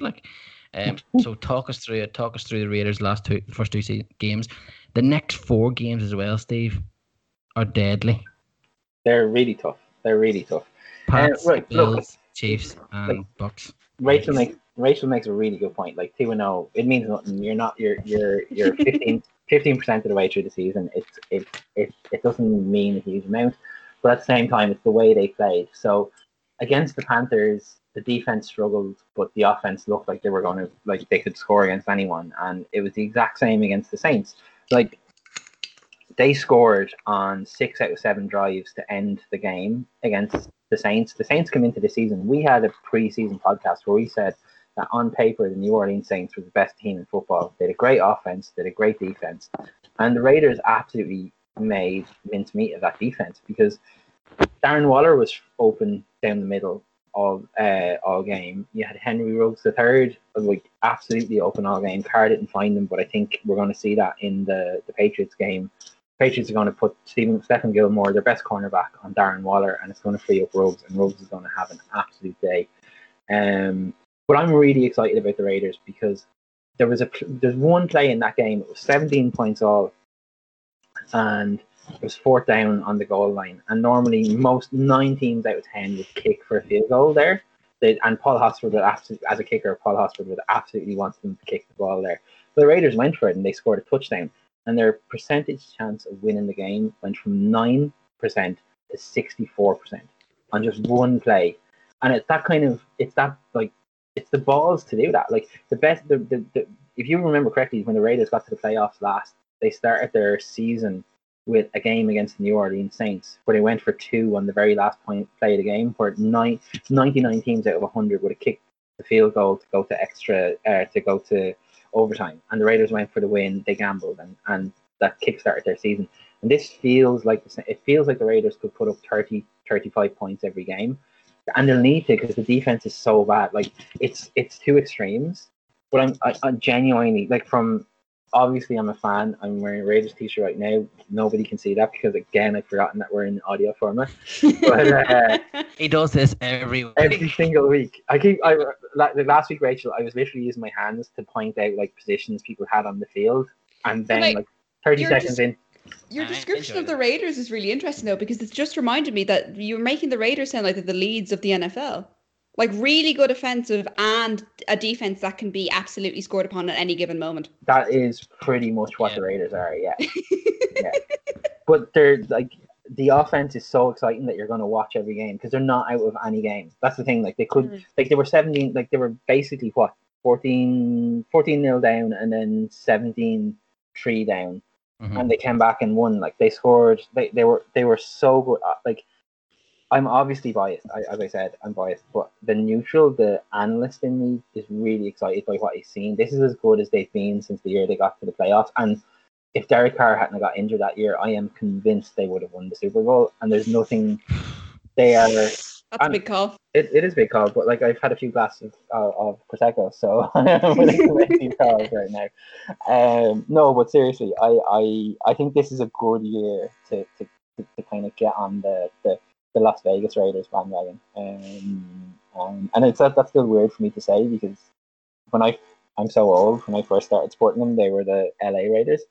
They've only changed one letter there, really. Well, they went to Oakland for 20 years in the middle there. Oh, fair, yeah, okay, okay. But the Oakland Raiders, yeah. So I just think it's for both of you. I know Phil, he's getting his eyes turned by Kyler Murray, and I appreciate that. Kyler Murray is playing really well with the Arizona Cardinals, but I just think this, if anyone is out there listening and they haven't picked the team, the Raiders are going to be a fun watch this year. And it just for that alone, it's worth getting behind them.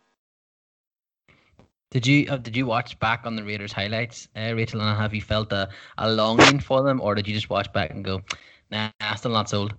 No, I actually didn't watch the game at all. I'm not gonna lie. So I've come on here on a false premise because Steve was like, I actually didn't. So the thing is, I'm very easily talked around. So Kev Byrne recommended the Buffalo Bills. My brother was kind of nudging towards the Texans. My other friend Eric was kind of recommending the Ravens. And then Graham, who's a friend of Steve's, wanted me to support the Miami Dolphins, and I was like, I'm an optimist. I'm not pick. And then obviously there's the Jaguars and but I was kind of talked over the Raiders because Steve is the most persistent, I guess. But so I'm kind of looking forward to to actually watching a game. I didn't watch it on Monday because I was busy. I was recording my own podcast and stuff like that. So, and it was also way too late. Like, I need to be in bed by like 11. But I'm looking forward to this Sunday because I am off this Monday. So I'm looking forward to watching as much football as my tiny brain will allow for. Lovely. We play the Pats this Sunday. Now, Stephen thinks we're going to win every game, so It's the Patriots. I'm gonna ask him anyway for a prediction, but I know what's coming. Steve, I'm worried about the Pats in general. We'll get into this more we'll talk about this more over the course of the season. But I honestly think with Cam Newton and Bill Belichick, they're just evil. They're like the Manchester United of American football. They're just Whoa. Hang on now. They're absolutely worse than Manchester United, Yes, I would say. Thank you very much. So I worry this week that Cam Newton's going to do some damage to that defense.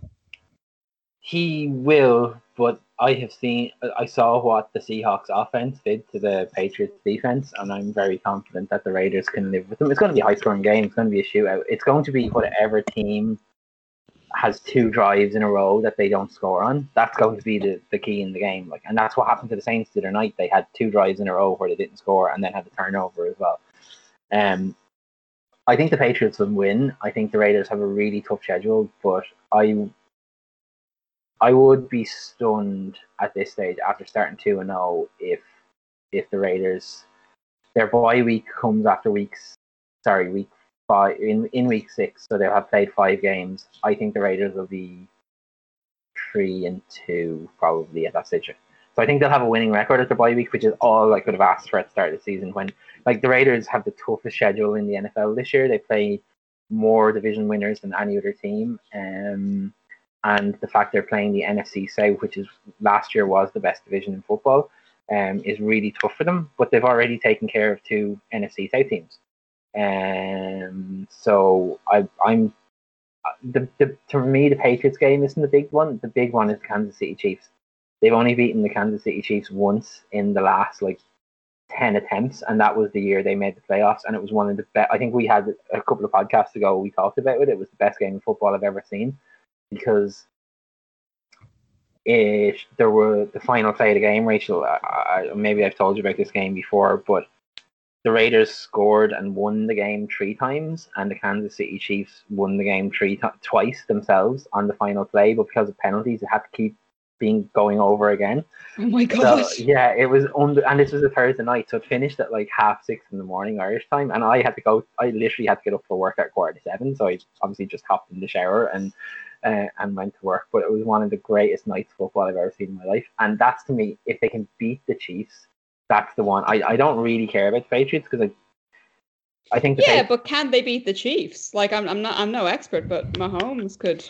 Well, Mahomes is an issue there for you. They're the best team in football. Yeah, they are the best team in football. But the Chargers put them to overtime at the weekend, and the Raiders are a much better team than the Chargers. So, I don't want to get Raiders fans too excited because I am obviously incredibly excited, as you can hear by it. But I am much more optimistic. I tweeted before the start of Monday night's game, I'm looking forward to seeing the Raiders lose in yet another city. But that was only kind of almost to reverse jinxes because I had a sneaky feeling they were going to win. And I have a sneaky feeling that they'll surprise people this weekend as well, and more people will sit up and take notice. When you say surprise, though, do you mean just put in a genuinely good performance? No, I think they'll win. You think they're going to beat the Patriots? Yeah. Right. Well, you've been wrong about many, many, many things. So I hope they do beat the Patriots because I absolutely cannot stand Boston. That's fair. And I'm just going to lump the whole city in now. It used to be Boston sports teams, but I've just lumped the whole city in now. I can't stand the place. We've got a good friend from Boston. You can lump her in as well. Yeah. The other member of the Shut Up Steve fan club is from Boston, so. But no, anything I would see, because obviously as a casual sports fan, you just you follow the Belichick Brady stuff, and now that Brady's gone, it's interesting to see can Belichick do it with a different quarterback, but he's also just the embodiment of evil. So there's that. I think though when I get to his age, there's a fair chance I'll be as grumpy as him. Do you know what I mean? And I quite like that he you see if he I would hate to be doing one of his press conferences because it's like drawing blood from a stone, but I quite like how he does that sometimes. He just doesn't give any answers, doesn't give he's won that much now, he doesn't give a shit. I'd like to get that stage in life where I just don't give a shit what people think and I can just act as grumpy as I want. You do. You get to that once you're about 65. That's when all the racism kicks in. So you got to be careful what you wish for. Yeah, you see, unfortunately, I have family members that this has happened to, and the racism has took over, and the bigotry is back. From I live in a Molotov cocktail in the north, so unfortunately we have all that shite mixed in together. But I mean, it causes for some interesting conversations. But I think that's for a different podcast. I was going to say I never would have associated bigotry with the north of Ireland. So.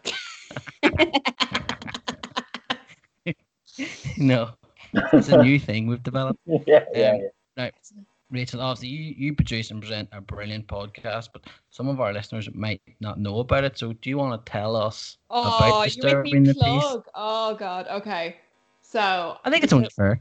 That's fair. Disturbing the Peace is the tagline is it's the podcast of talking about the lesser discussed topics of Irish society. It's basically just a podcast where I get people who I find interesting on to talk about loads of stuff.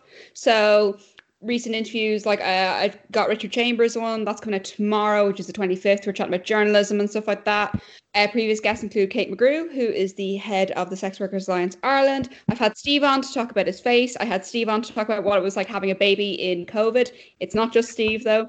We talked about I had a really good podcast with a guy called Simon McGarr all about data privacy, which was really, really fun to do. And I have had Emma Duffy. I just recorded a podcast with Emma Duffy at the 42 about female journalists in sports writing and the kind of female participation in sport. And we just talk about like loads around stuff. Like I've done loads on sex and libido and depression and mental health. And we just do a whole range of stuff. And it comes out every Friday. There's a Patreon. I produce it on my own. I host it on my own. I research it on my own. And it's just kind of cool little side project that I do. So thank you for the plug. I really appreciate it. This is not the cross kind of promotion I ever anticipated.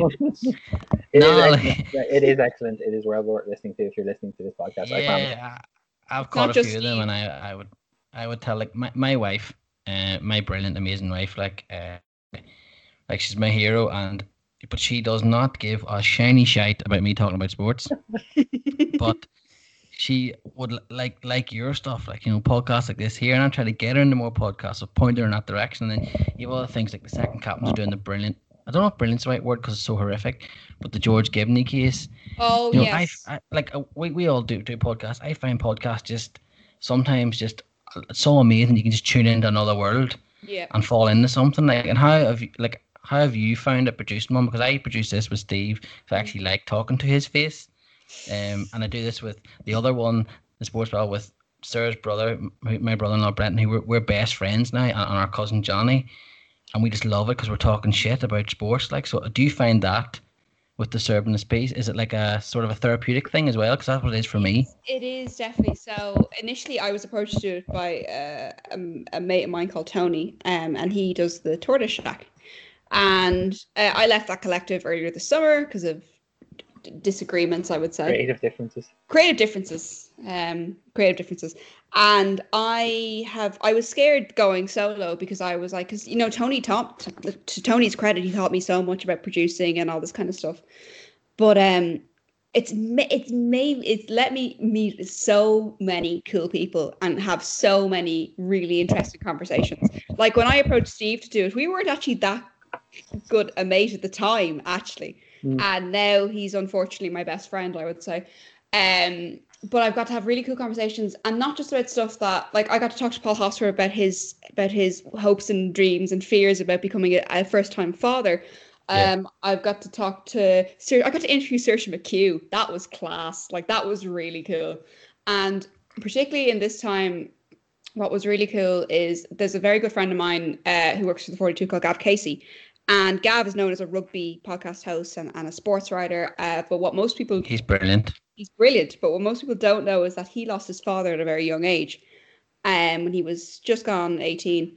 And we did a whole podcast because I was losing my mother at the time to terminal cancer. And we did a whole podcast on grief. And therapeutic probably isn't strong enough a word, because we got to have this amazing conversation about what it's like to go through this thing and how you deal with it afterwards. And the reaction we got from that was massive. And it's nice because it's a side of Gav that you don't necessarily know about him. And he was very willing to come on and talk about it. And then my mum passed in February. I found myself going back to listen to that pod 2 or 3 times. And it's really helped me personally. But it's also helped other people. And we still get feedback. I know Gav still gets feedback, and I get feedback on it now and again. So it's been a really good creative outlet. I've had a lot of fun with it. I've got to meet loads of cool people. Got to meet some of my heroes. Like I got to chat to Richard Chambers, which was pretty cool. And I love Richard Chambers. So yeah, like I love it. And particularly during COVID, it's been a really good outlet because it keeps me busy in the evenings particularly when you couldn't go anywhere. I was like, well, I get to record a podcast now, so that's cool. And people are way more accessible now than they were because everyone's okay with using Zoom and Skype and stuff. Yeah, I'm glad you've got Richard Chambers coming on, because I say to Steve every week about him coming on this because I know he's a Knicks fan, but I think I maybe fanboyed him. And a Packers fan. And a Packers fan. I think I might have fanboyed him too much on Twitter. I don't think we don't have like Virgin Media isn't accessible. We don't see it up here. Of course. Right. So, in the dirty north, but we have obviously because he's always on Twitter, and then with all the stories they're breaking down there, he doesn't know this probably, but he's actually a household name up here. People know who he is up here, even though we don't have Virgin Media because of I think he covered the Paddy Jackson trial, didn't he? Yeah, he did.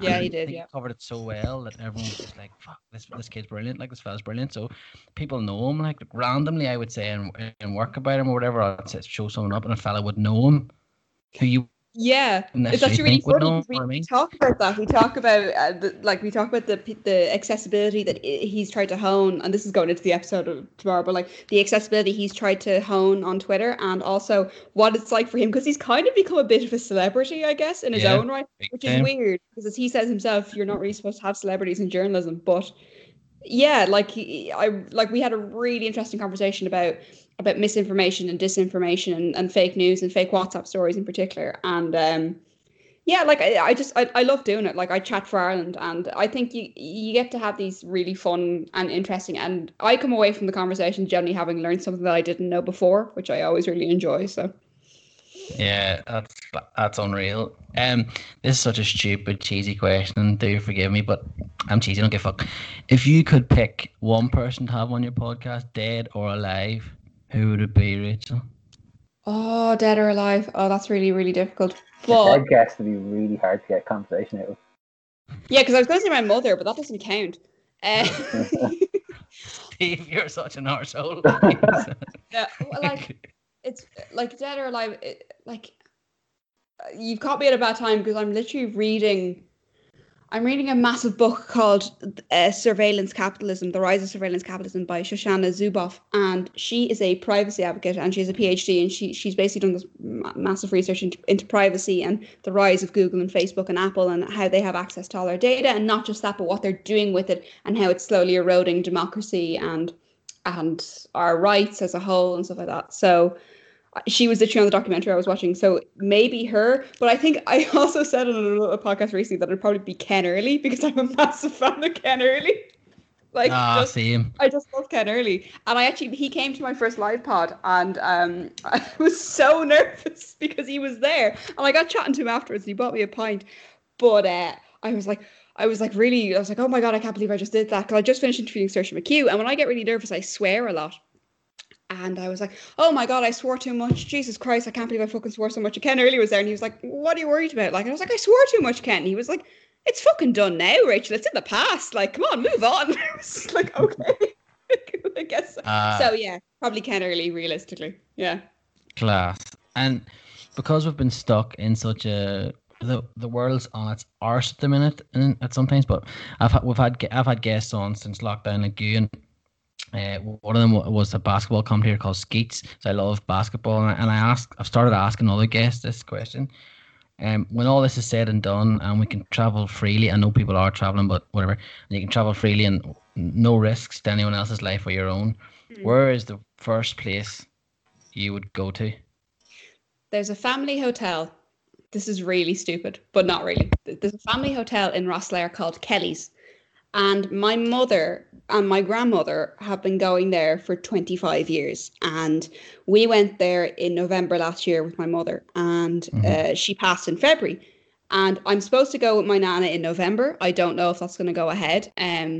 But as soon as I am able to, I'm going down there with her and some of my mother's friends, and I'm going to go scatter the ashes, some of my mum's ashes, on the beach in Rosslare. So that's the first place I'm going. And it's not like I'm going to Las Vegas to watch the Raiders with Steve, because I'm sure he'll drag me at some point. But yeah, from a personal perspective, it's probably going to be down there. That's beautiful. I really hope you get to do that. I really hope you do get to do that. Some point soon, anyway. Yeah, who knows? Hopefully. So who knows? But I really hope you do get to do that. So, Rachel, thank you so much for coming on. Thank you for having me. That's you part of the Sports Babble now. So I'm going to be torturing you to come on other times. I don't care if you say no, because I can just get you on Skype. To do it. I'll talk shite. I've no problem with that. I've never had a problem. 100%. Do you support a soccer team? I used to be a Man United supporter in my stupid youth, and now I'm more sympathetic to Liverpool. So. Yes. We'll just turn this into the Rachel and Phil show, Steve. You can get it. Fine. It's okay. That backfired. It's the one topic of conversation we don't bring up, because I just get so annoyed by someone being an ex-Man United fan and now a Liverpool fan. So I'm okay. The thing is, I watch a lot of football, but my dad is really funny. He introduced me to football as a child, but he never really supported anyone. So I was raised as a neutral, more or less. So I only supported Manchester United because my older cousin Murren did. And now none of us do. So my brother supports Liverpool. I'm quite sympathetic to Liverpool. I like Jurgen Klopp quite a lot. So nice. I fully respect that behaviour. So you can catch the Disturbing the Peace podcast on all your podcast ads. And you also have a Patreon. I do. Patreon.com/DTP pod. Thanks for letting me talk. No problem at all. I'm trying to get actually a little home bacon company to come, and so I can plug their stuff. It means nothing for sports, but I just want to help anyone out. So I'll just plug anything. So yes, what a tangent this is going off on. Rachel, thank you so much for coming on. This is brilliant. I really enjoyed it.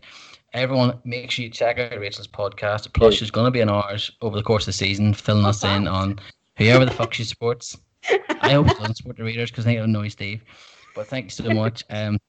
Catch all, you know where to get all our podcast stuff. Just look for the Sports Babble, all the podcast apps that. Why the fuck can I not say apps? I don't know. I'm the one drinking, not you. You two are the ones who are drinking. I'm drinking water. What is going on? Just search the Sports Babble. Get us on Twitter. Get us on Instagram at the Sports Babble, and we'll see you on again next week. Good luck.